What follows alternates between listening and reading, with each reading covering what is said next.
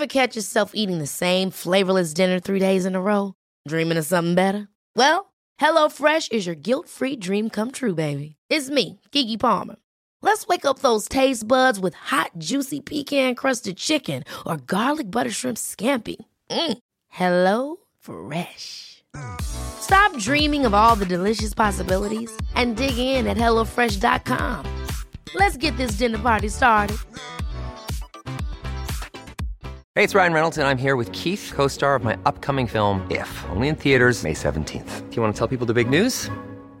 All right, I'll do it. Sign up now and you'll get unlimited for $15 a month and 6 months of Paramount Plus Essential Plan on us. MintMobile.com/switch. Upfront payment of $45 equivalent to $15 per month. Unlimited over 40 gigabytes per month. Face lower speeds. Videos at 480p. Active Mint customers by 531.24 get 6 months of Paramount Plus Essential Plan. Auto renews after 6 months. Offer ends May 31st, 2024. Separate Paramount Plus registration required. Terms and conditions apply if rated PG.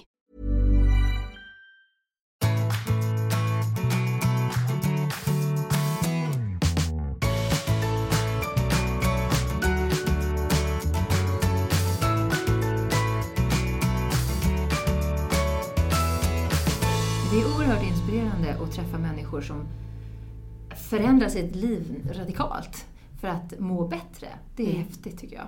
En sån person är ju dagens gäst. Anders Nordström från Art of Running i Trosa. Och hans resa är mycket speciell, mycket spännande. Och det han hjälper människor med kan tyckas vara en liten del. Det är fötterna vi pratar om.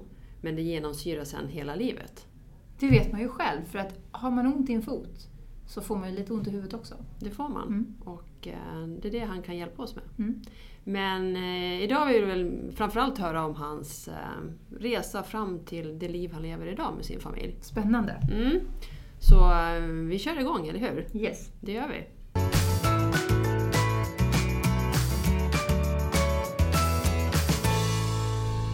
Hej och välkommen Anders Nordström till Epic Wellness och Business-podden. Kul att ha dig här. Tack så jättemycket. Kul att vara här. Ja, vad härligt. Berätta, vem är du? Vem jag är? Jag är en kille som är född nere i Hässleholm. Med klassisk, typisk kärnfamilj skulle jag säga. Radhusområde, samma skola hela vägen. Älskar idrott, sport, var jämt i skogen, sprang omkring. Skulle bli hockeyproffs. Jag sket inte i skolan, men jag tyckte inte alls det var speciellt kul. Vissa ämnen tyckte jag var jättekul. Historia älskade jag. Allt kreativt. Bild, gympa, alla sådana saker. Så jag visste ganska tidigt att jag ville hålla på med färg och form på något sätt. Och sen har jag en stor del i mig som är vårdande. Eller jag vill bidra till någonting bra. Det har jag alltid känt att jag vill väl liksom. Jag vill göra gott. Så att därför är det spännande att titta tillbaka till var jag hamnade sen. Så, men det är väl väldigt kort jag. Fysisk person som gillar svett. Svett och snorsport. Berätta om ditt företag. Mitt företag, jag har egentligen 2 varumärken, men min företagsnamnet är Art of Running. Och i det så det är ju idag det är ett utbildningsföretag eller ett utbildnings- och inspirationsföretag kan man säga, som handlar om att sprida kunskap kring fötter, alltså egentligen fotens betydelse för människan och hur vi rör oss, alltså löpning i naturen. Så att, och sen är det ju, och det föreläser jag i då, mitt sätt att se på det. Jag har såklart en rad olika utbildningar inom det, men mycket av det hämtar jag av att titta på djurfilmer, alltså vilda djur, titta på alltså väldigt mycket kring det evolutionära. Och vad jag själv lärde mig som liten innan någon industri satte klorna i mig. Vad är det för idrotter som du håller på med? Ishockey nämnde du. Finns det andra? Jag är uppväxt med orientering och hockey. Fotboll var det också jämt såklart. Men de stora grejerna som jag egentligen höll på med det var ju orientering och hockey. Upp till jag var 15, tror jag att jag var. 14, 15 någonting. Då valde jag hockeyn. Okay. Det gick inte att kombinera orientering och hockey. Så att, det är 2 helt olika fysiska förutsättningar. Så att, men jag slutade ju aldrig, även om jag valde hockeyn och satsade allt på det, så slutade jag ju aldrig med att springa i naturen och började cykla mountainbike på 90-talet. Så att jag har alltid varit väldigt mycket i naturen. Var det någonting i din barndom eller uppväxt som har påverkat vad du gör idag? I allra högsta grad, framförallt varför jag bytte bana. Jag har ju en mor och far, en mamma och pappa som har, framförallt pappa då, som alltid har sprungit och hållit på med. Och farfar ska jag säga ännu längre tillbaka, som var jätteduktig i militärorientering och som jag blev inspirerad av sen jag var liten och stod och tittade på kartor och hans berättelser och sådär. Så att det har jag absolut. Och sen, så vi har ju alltid varit väldigt nära naturen, och mina föräldrar var också ledare på ett idrottsläger i Karlskrona som heter Mörtsjöläget, som var 3 veckors läger varje sommar. Mamma var där som liten, så det är liksom från början på 1900-talet. Och där har jag fått en väldigt liksom, det var där som jag egentligen fick hela den grejen med att skogen är bra. Jag lärde mig att inte vara mörkrädd, jag lärde mig hur man gör eld, paddla kanot mitt i natten. Alltså massa sådana saker. Så att där blev det där som, det kan jag faktiskt tillskriva Mörtsjöläget. Hela den grejen. Så jag har fått mycket från mina föräldrar. Och det är inte viktigt. Hur kommer det sig att det blev just fötterna i tränings... Ja. Det kan ju vara lika väl något annat. Ja. Nej, men det kom... dels så är det ju min liksom... Det ska jag ju säga... Det var inte självklart någonstans, utan det var ju väldigt mycket min egen resa och mina egna skador och krämpor som jag gick igenom, framförallt då när jag la av med hockeyn vid 32 års ålder. Där jag inte hade en aning, jag hade jättemycket problem med höften framförallt när jag sprang.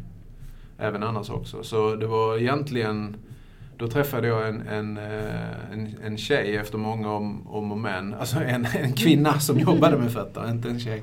Så, utan en kvinna som jobbade med fötter, och hon började titta på mina fötter. Och jag sa bara, nej men det är inte foten eller fötterna, det är höften jag har ont i. Och hon gav sig inte. Hon var homeopat. Jag har tappat namnet på henne, men det spelar ingen roll. Och då började hon jobba med mina fötter och förklara vissa grundläggande saker. Och där någonstans slog någonting rot redan då. Det här var alltså början på 2000-talet. Så det såddes som ett frö? Det såddes som ett frö där. Och i och med att jag har ju nästan 10 år inom Intersport bakom mig, där jag jobbade jättemycket med löpningen i deras butiker och höll på.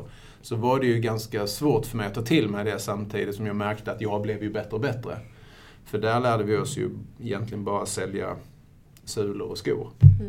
Vi höll ju inte på med själva mjukvaran. Ja, just det. Nej, precis. Så, ja. Och så gick du in i du lämnade då Intersport och så gick du in i en annan karriär. Ja, jag blev ganska klar med butiks. Jag ville ta över de butikerna, men jag var för ung, så jag satt inne på banken som 23-åring och jag hade inte de miljonerna.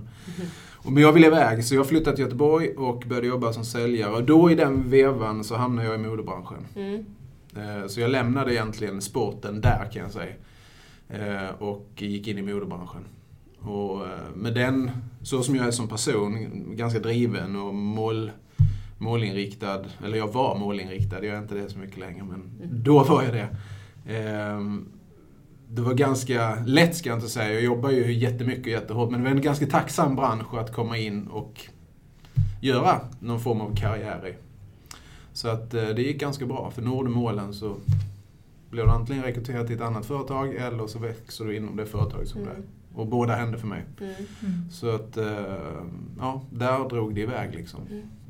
Så du klättrade uppåt och sen var du vd? Ja, sen flyttade jag till Stockholm och träffade min fru i Göteborg, men hon är härifrån. Så att, från Stockholm. Hur trivdes du då när du jobbade där? Ja, men då tyckte jag det var vansinnigt kul, för jag var ju fri, jag hade min egen tjänstebil och det var liksom, allting var fritt och inte att vi liksom, men vi hade egentligen inga limits, som jag nu säger så. Och jag fick vara med och tidigt in i hur man byggde kollektioner, fick jobba med kvaliteter, fick jobba med färg och liksom alltihopa det här. Så det var ju jättekul. Och det fick jag göra egentligen på alla de jobben jag har varit i. Men sen hände någonting i branschen för, ja, vad kan det vara? Jag uppfattade väldigt tydligt för 5-6 år sedan att liksom allting stramas åt. Det blev mer och mer bara fokus på sälj. Man kopplar bort liksom vi hade ju ganska kreativa jobb även som säljare, eller jag upplever det så i alla fall. Och sen ströps det helt. Och, Hur kommer det sig att du gjorde det? Ja, jag tror det är det klimatet vi har. Det går fortare. Man ska göra smalare, alltså mindre saker, mer effektiv. Jag tror den effektiviseringshypen som vi är inne i, det ska optimeras hela tiden, effektiviseras, gå fortare, pang. Och det är det vi människor inte klarar av? Ja, jag gör inte det i alla fall. Men vad hände med dig då, Anders? Ja, men jag märkte ju liksom att det jobbiga var ju egentligen för mig, alltså det var ju att det gick ju så jäkla bra för så sätt, så att min del av hjärnan fick jättebekräftelse. Liksom, jag nådde ju den titeln som jag hade bestämt mig för sedan länge. Och hade vissa helt, som nu i efterhand, helt jag tycker jag är lite sjuka mål kring ekonomi och sådana saker. Det var viktigt för dig? Det var viktigt för mig då. Fungerade som en drivkraft.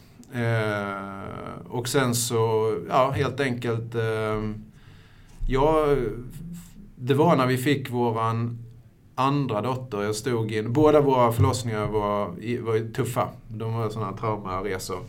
Så när jag står inne på Danderyds sjukhus och vår dotter hade fötts med ett hjärtfel och jag står i telefonen och sparkar folk liksom via telefonen i Danmark och samtidigt som hon ska opereras, då känner jag liksom bara I'm totally lost. Det här är inte jag. Alltså jag är inte där och jag gör så här på telefonen. Då känner jag bara det här, nu räcker det liksom. Där kom egentligen den första riktiga sådana wake-up för mig. Sen var det faktiskt när jag satt en morgon, vi flyttade till Trosa sen. Sen var det en morgon när jag satt in i köerna in till Stockholm. Där. Jag vet inte exakt vad som hände, men precis där när man kan svänga av till Statoilmacken vid Kungens kurva. Där svängde jag bara av. Och sen bara, nej, nu räcker det. Så jag svängde in på parkering. Så jag svängde in på parkeringen och skrev ett mejl till England och sa att I'm out. Ni får ta väck mig. Så jag vet inte exakt vad det var som hände. Någonting hände. Du ska vara glad för det. Ja, jag kände bara att nej, men ni vet när ni kommer till den här punkten liksom, det blir någon sån här point of no return. Det går inte backa. Och när man har bestämt sig, oavsett vad det är. Det kan vara en relation eller vad som helst. Liksom. Ja, du måste bara gå. Men du har säkert marinerat här länge. Ja, det är klart jag. Det är klart att jag. Men någonting var det bara, tjoff, nu räcker det. Och vad gjorde du då? Åkte hem? Ja. Och satte dig? Ja, sen så blev det ju en litet telefonsamtal på det mejlet då. Kan jag ju säga. Och jag rekommenderar ingen lyssnare att göra så. Även om jag gjorde det. Jag lever ju idag. Men då, sen hamnar jag i något som heter Garden Leave. Ganska bra engelskan är bättre än svenskan ibland. Alltså typ karantän. De kallar det för Garden Leave. Så att det är härligt. Så att i den processen började jag fundera på jag behövde ju liksom slicka såren och fundera igenom vad fasen hände här egentligen och vad är det, varför mår jag inte bra? För jag mådde verkligen inte bra, det ser jag i efterhand. Men på mig var det mer, som svar på din fråga Anna, för mig var det mer så här, jag blir mer liksom på dåligt humör. Jag blir mer förbannad egentligen än liksom trött. Jag fick nästan mer energi. Så.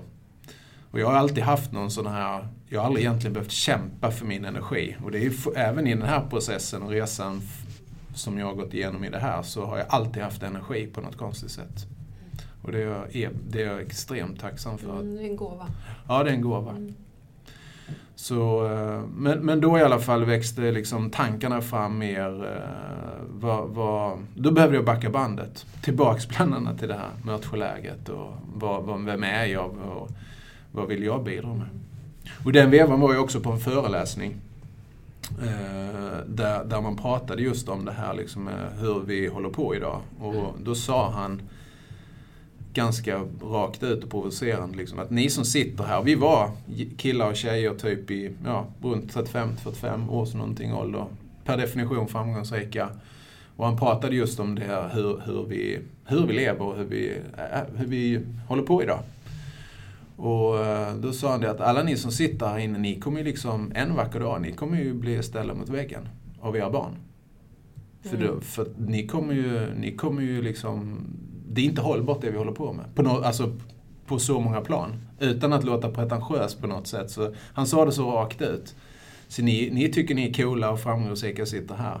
Vilken tuff föreläsare. Ja, cool föreläsare. Men ni kommer att få problem en vacker dag. För era barn tänker helt annorlunda. Och de kommer att säga så, för de kommer att ta över det här. Och de kommer att säga, men pappa, du var ju jättehäftig och cool och framgångsrik och kunde göra det här och det här och det här. Så här, men du visste ju det här. Men du fortsatte ändå. Tack så du ha. Och där var det också en sån grej som bara, shit, det går ju inte det här. Jag är ett stort ego som bara tänker på mig själv. Alltså, typ dit nästan räcker.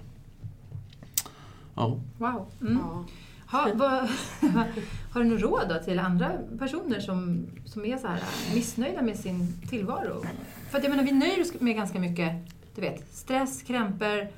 Ja, du menar att vi står ut med det? Ja, vi står ut och liksom, det ska vara så här och så fortsätter vi liksom. Men det vi ser att människor har inte verktyg att du fick nästan som en blixt från klar himmel. De flesta får ju inte det. Utan de går runt och undrar och kanske inte ens känner hur de mår. Nej, alltså det här är en jätteutmaning. För att vi har blivit så distanserade både från det jag liksom föreläser och pratar mycket om idag, liksom naturen och vi har blivit distanserade från naturen och vi har blivit distanserade från oss själva. Och det är här det börjar bli stökigt. För när man pratar om det här, du måste lyssna på dig själv. Och jag vet inte hur man lyssnar på sig själv. Alltså jag tror att det handlar mycket mer om att våga lyssna på det man egentligen tänker. Att våga sätta ord på det man egentligen känner och tänker. Jag tror det är det som är nyckeln. Hänger ni med vad jag menar? Man tänker någonting och sen slår man bort det för det kommer någon, eller man pratar om något annat, eller man håller ju på sådär. Men där, just i det vägskälet, att vad är det egentligen jag tänker? Förstår ni vad jag menar? Att få ner det på ett papper. Vad är det jag känner? Vad är det egentligen jag tänker? Hur konstigt det än kan vara. Och våga skriva det. Det är ju, och det är nästa grej, det är mod. Vi är ju så jäkla fega nu för tiden. För det är ju en process till att lära sig att skriva. Just det du säger. För jag skriver, jag kan inte säga varje morgon, för ibland blir det inte, men väldigt ofta. Och då blir det väldigt påtagligt. Och det som oroar, om jag skriver ner det så, då kan jag lämna det. För jag har liksom... Men det är ju också samtalet det här. Ja. Eller att man pratar med någon såklart. Men just att då lyssnar man på sig själv. Ja, men jag tror att i och med att jag har lärt mig så mycket om evolution på den här resan också, människan, alltså vad vi är, inte vad vi gör. Idag har vi sånt enormt fokus på vad vi gör. Men vi är någonting som art. Och ju längre bort vi lever ifrån, så är det för alla djur här på jorden. Ju längre bort du lever från artens ursprung, ju sjukare blir den. Ju mer måste du medicinera den. Det är därför det går så mycket antibiotika till kor till exempel. För de lever så långt bort från sin naturliga miljö. Så att det är ju liksom, och vi fattar inte själva att människan, vi är en art här på jorden. Vad vi än tycker. Det här det börjar bli stökigt för många människor. Det blir för flummigt här. Men det är så enkelt egentligen. För vi är en specifik art. Och ju längre bort vi åker från den, ju sjukare blir vi. Och ju sämre mår vi. Ever catch yourself eating the same flavorless dinner 3 days in a row? Dreaming of something better? Well, HelloFresh is your guilt-free dream come true, baby. It's me, Keke Palmer. Let's wake up those taste buds with hot, juicy pecan-crusted chicken or garlic butter shrimp scampi. Hello Fresh. Stop dreaming of all the delicious possibilities and dig in at HelloFresh.com. Let's get this dinner party started. There's never been a faster or easier way to start your weight loss journey than with PlushCare. PlushCare accepts most insurance plans and gives you online access to board-certified physicians who can prescribe FDA-approved weight loss medications like Wegovy and Zepbound for those who qualify. Take charge of your health and speak with a board-certified physician about a weight loss plan that's right for you. Get started today at plushcare.com/weightloss. That's plushcare.com/weightloss. plushcare.com/weightloss. Quality sleep is essential. That's why the Sleep Number Smart Bed is designed for your ever-evolving sleep needs. Need a bed that's firmer or softer on either side? helps you sleep at a comfortable temperature. Sleep Number Smart Beds let you individualize your comfort so you sleep better together. JD Power ranks Sleep Number #1 in customer satisfaction with mattresses purchased in-store. And now, save 50% on the Sleep Number Limited Edition Smart Bed for a limited time. For JD Power 2023 award information, visit jdpower.com/awards. Only at a Sleep Number store or sleepnumber.com. Men om man ser ur ett företagsperspektiv och hälsa, om Woolsey hade varit, eller hade sett tecken på att det var för mycket, hade det förändrat din situation då, tror du? Hade du varit kvar där? Nej, det hade jag inte. Det här drog alldeles för hårt i mig, det här andra ändå. Så att, och jag vill ju på något sätt inte... Woolsey var ett fantastiskt företag på många sätt och vis. Utan det här är ju mer snarare en generell kultur och ett klimat som vi lever i. Jag tror det är väldigt, väldigt få företag idag som man kan ha hållbara produkter, men arbetssituationen för företaget är inte hållbart. Jag känner ju massor med människor som jobbar per definition i hållbara företag med det de producerar, men det är inte hållbart för människorna. Nej. Men hur ska de bli då? Hur de ska bli det? Ja, men jag tror att man måste börja titta helt annorlunda på... Jag tror man måste börja med att titta på vad är människan för någonting? Hur fungerar en människa? Man pratar om det här med human being. What does it mean being a human? Och då ändras spelreglerna totalt. Och det blir stökigt som fasen, för det ekonomiska modeller kommer inte hålla och så vidare. Då drar man ju direkt ju. Så att det är en stor fråga, men egentligen väldigt, väldigt enkel. Man utgår inte ifrån... Tittar vi på hur vi hanterar djur till exempel, då utgår vi hela tiden från men det här djuret behöver det här, den behöver den här maten, den behöver det här och den här det här. Så är det för oss också. Men vi utgår inte från vad människan behöver för någonting, för vi har inte tid och det stimulerar inte det ekonomiska systemet. Så att man behöver bygga det på en annan... Man behöver bygga det annorlunda. Det var ganska kul, för att när jag lämnade det här också så blev jag intervjuad av Carl-Johan Bergström och... förlåt. Ola Jönsson. Nej. Ola Jönsson och Carl-Johan Björklund. Sorry. Men de har skrivit 100 svenska ledare, den boken. Och i den processen så var jag med. Jag blev intervjuad och var med i den boken. Och det de kom fram till efter intervjuat 100 svenska ledare och sammanställt det och alltihopa. Det var att ett företag som på allvar inte bidrar till hållbarhet för människan och jordklotet har inget existensberättigande i framtiden. Och det är inte att någon ska döma att du har inte fått finnas, utan det kommer inte fungera. Det kommer bli en sån här... Det är deras conclusion av där vi håller på. Så ibland måste väl någonting gå sönder. Innan det kan bli helt. Jag vet inte. Nej, men det var någon som sa det. Det är kanske bra att vi mår dåligt nu. För att då måste man ta det här omtaget. Ja. För det håller ju inte. Nej, det håller inte. Och det är mycket sådana citat och så, men ibland är det bra. Alltså det är ju, vi har ju ett resultat. Och vi fortsätter bara. Och det är ju definitionen av en idiot. Enligt Einstein. Ja. Så att vi tänker ju inte alls. Så att, ja. Vad skickar du med dig då till lyssnarna här då? Har du några goda råd eller har du tips? Ja, alltså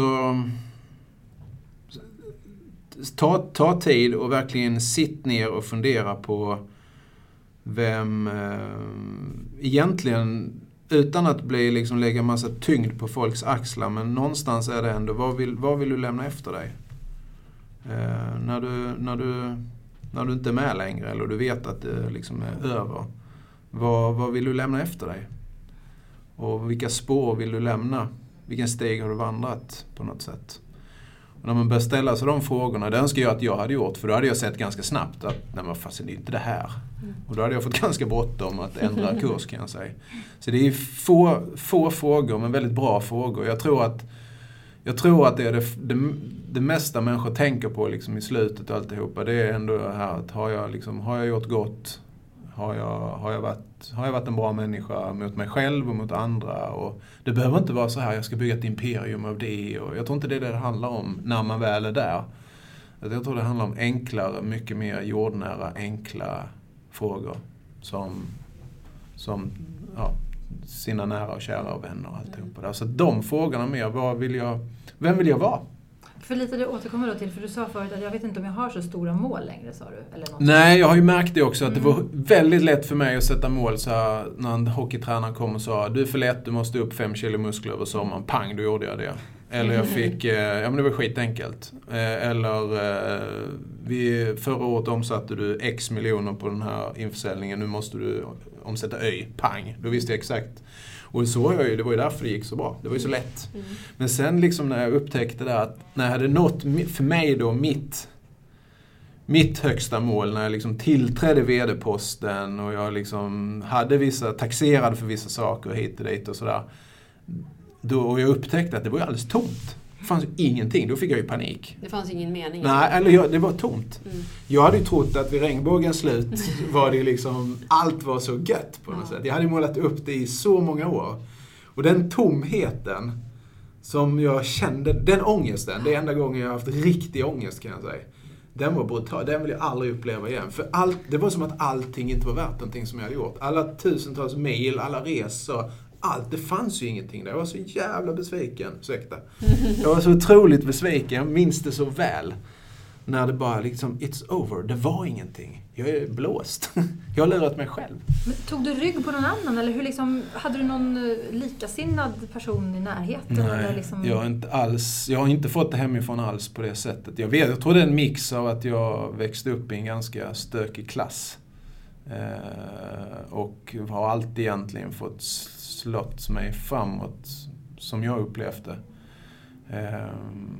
Nej, det har jag ju förstått i den här processen sen, att jag drevs ju av någon form av revanschkänsla.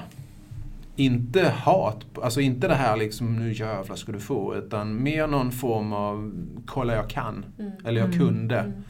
Jag är också bra. Jag blev framgångsrik på något sätt. Så det var ju också jättemycket det här att det skulle bli framgångsrik. Vad är framgång för dig idag? Framgång för mig idag, det är att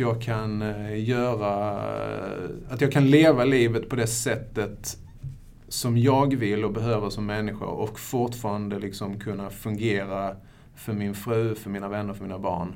Alltså de här enkla sakerna. Det är framgång för mig. Jag har helt ställt om vad framgång är för mig.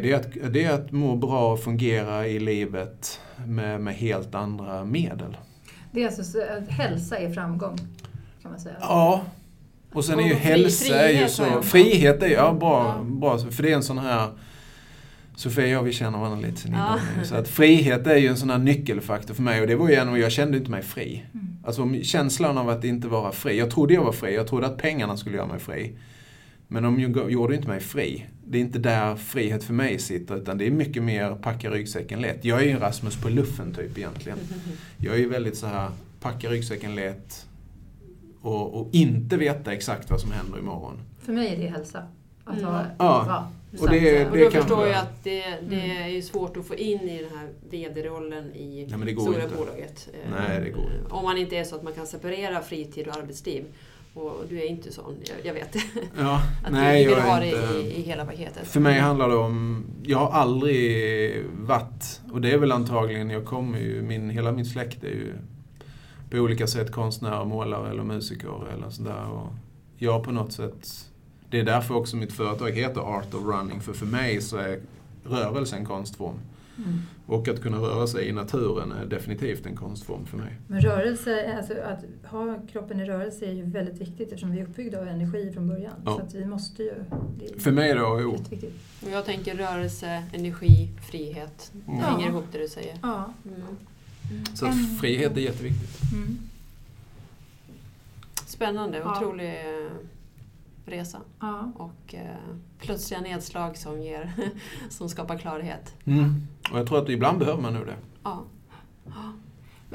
Har du några URLer och lite hemsidor som du kan berätta? Vart hittar man dig? Ja. Dels hittar man på mig på artofrunning.se. Sen är det också så att jag driver ett varumärke som heter Wild Boar Race, som är tävlingar för traillöpning och mountainbike.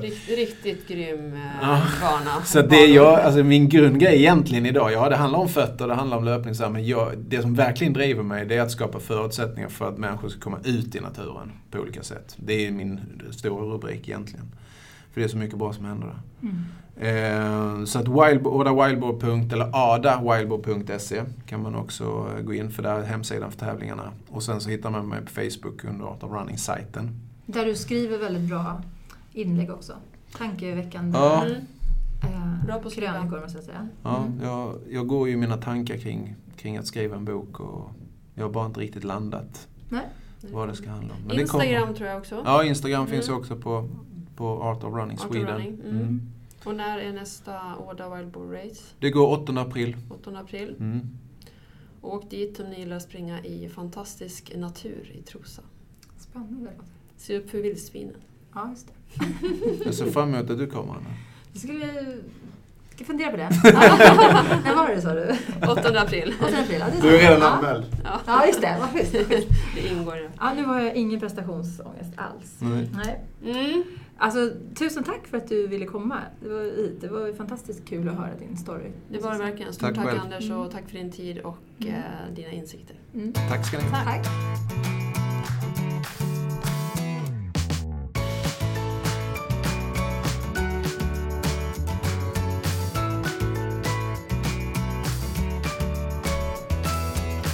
Vilket varmt möte det var med Anders.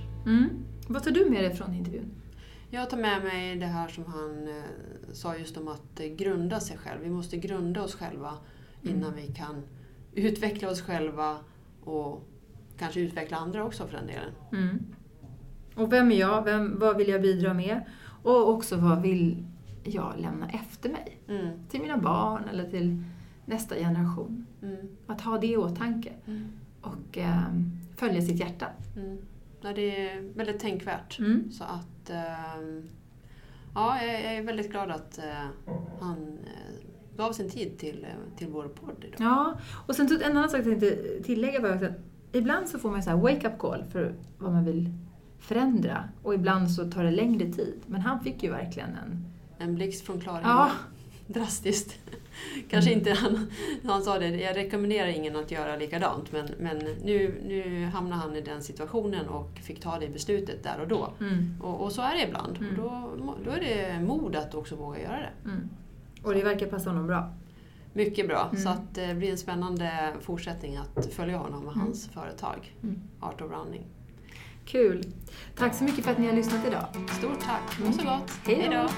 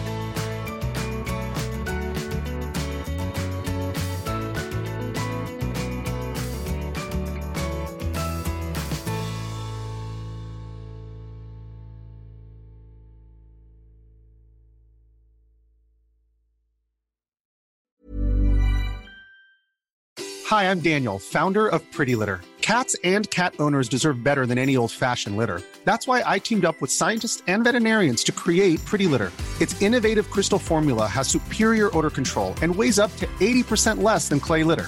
Pretty Litter even monitors health by changing colors to help detect early signs of potential illness. It's the world's smartest kitty litter. Go to prettylitter.com and use code ACAST for 20% off your first order and a free cat toy. Terms and conditions apply. See site for details. Even when we're on a budget, we still deserve nice things. Quince is a place to scoop up stunning high-end goods for 50 to 80% less than similar brands. They have buttery soft cashmere sweaters starting at $50, luxurious Italian leather bags, and so much more. Plus, Quince only works with factories that use safe, ethical, and responsible manufacturing. Get the high-end goods you'll love without the high price tag with Quince. Go to quince.com/style for free shipping and 365-day returns.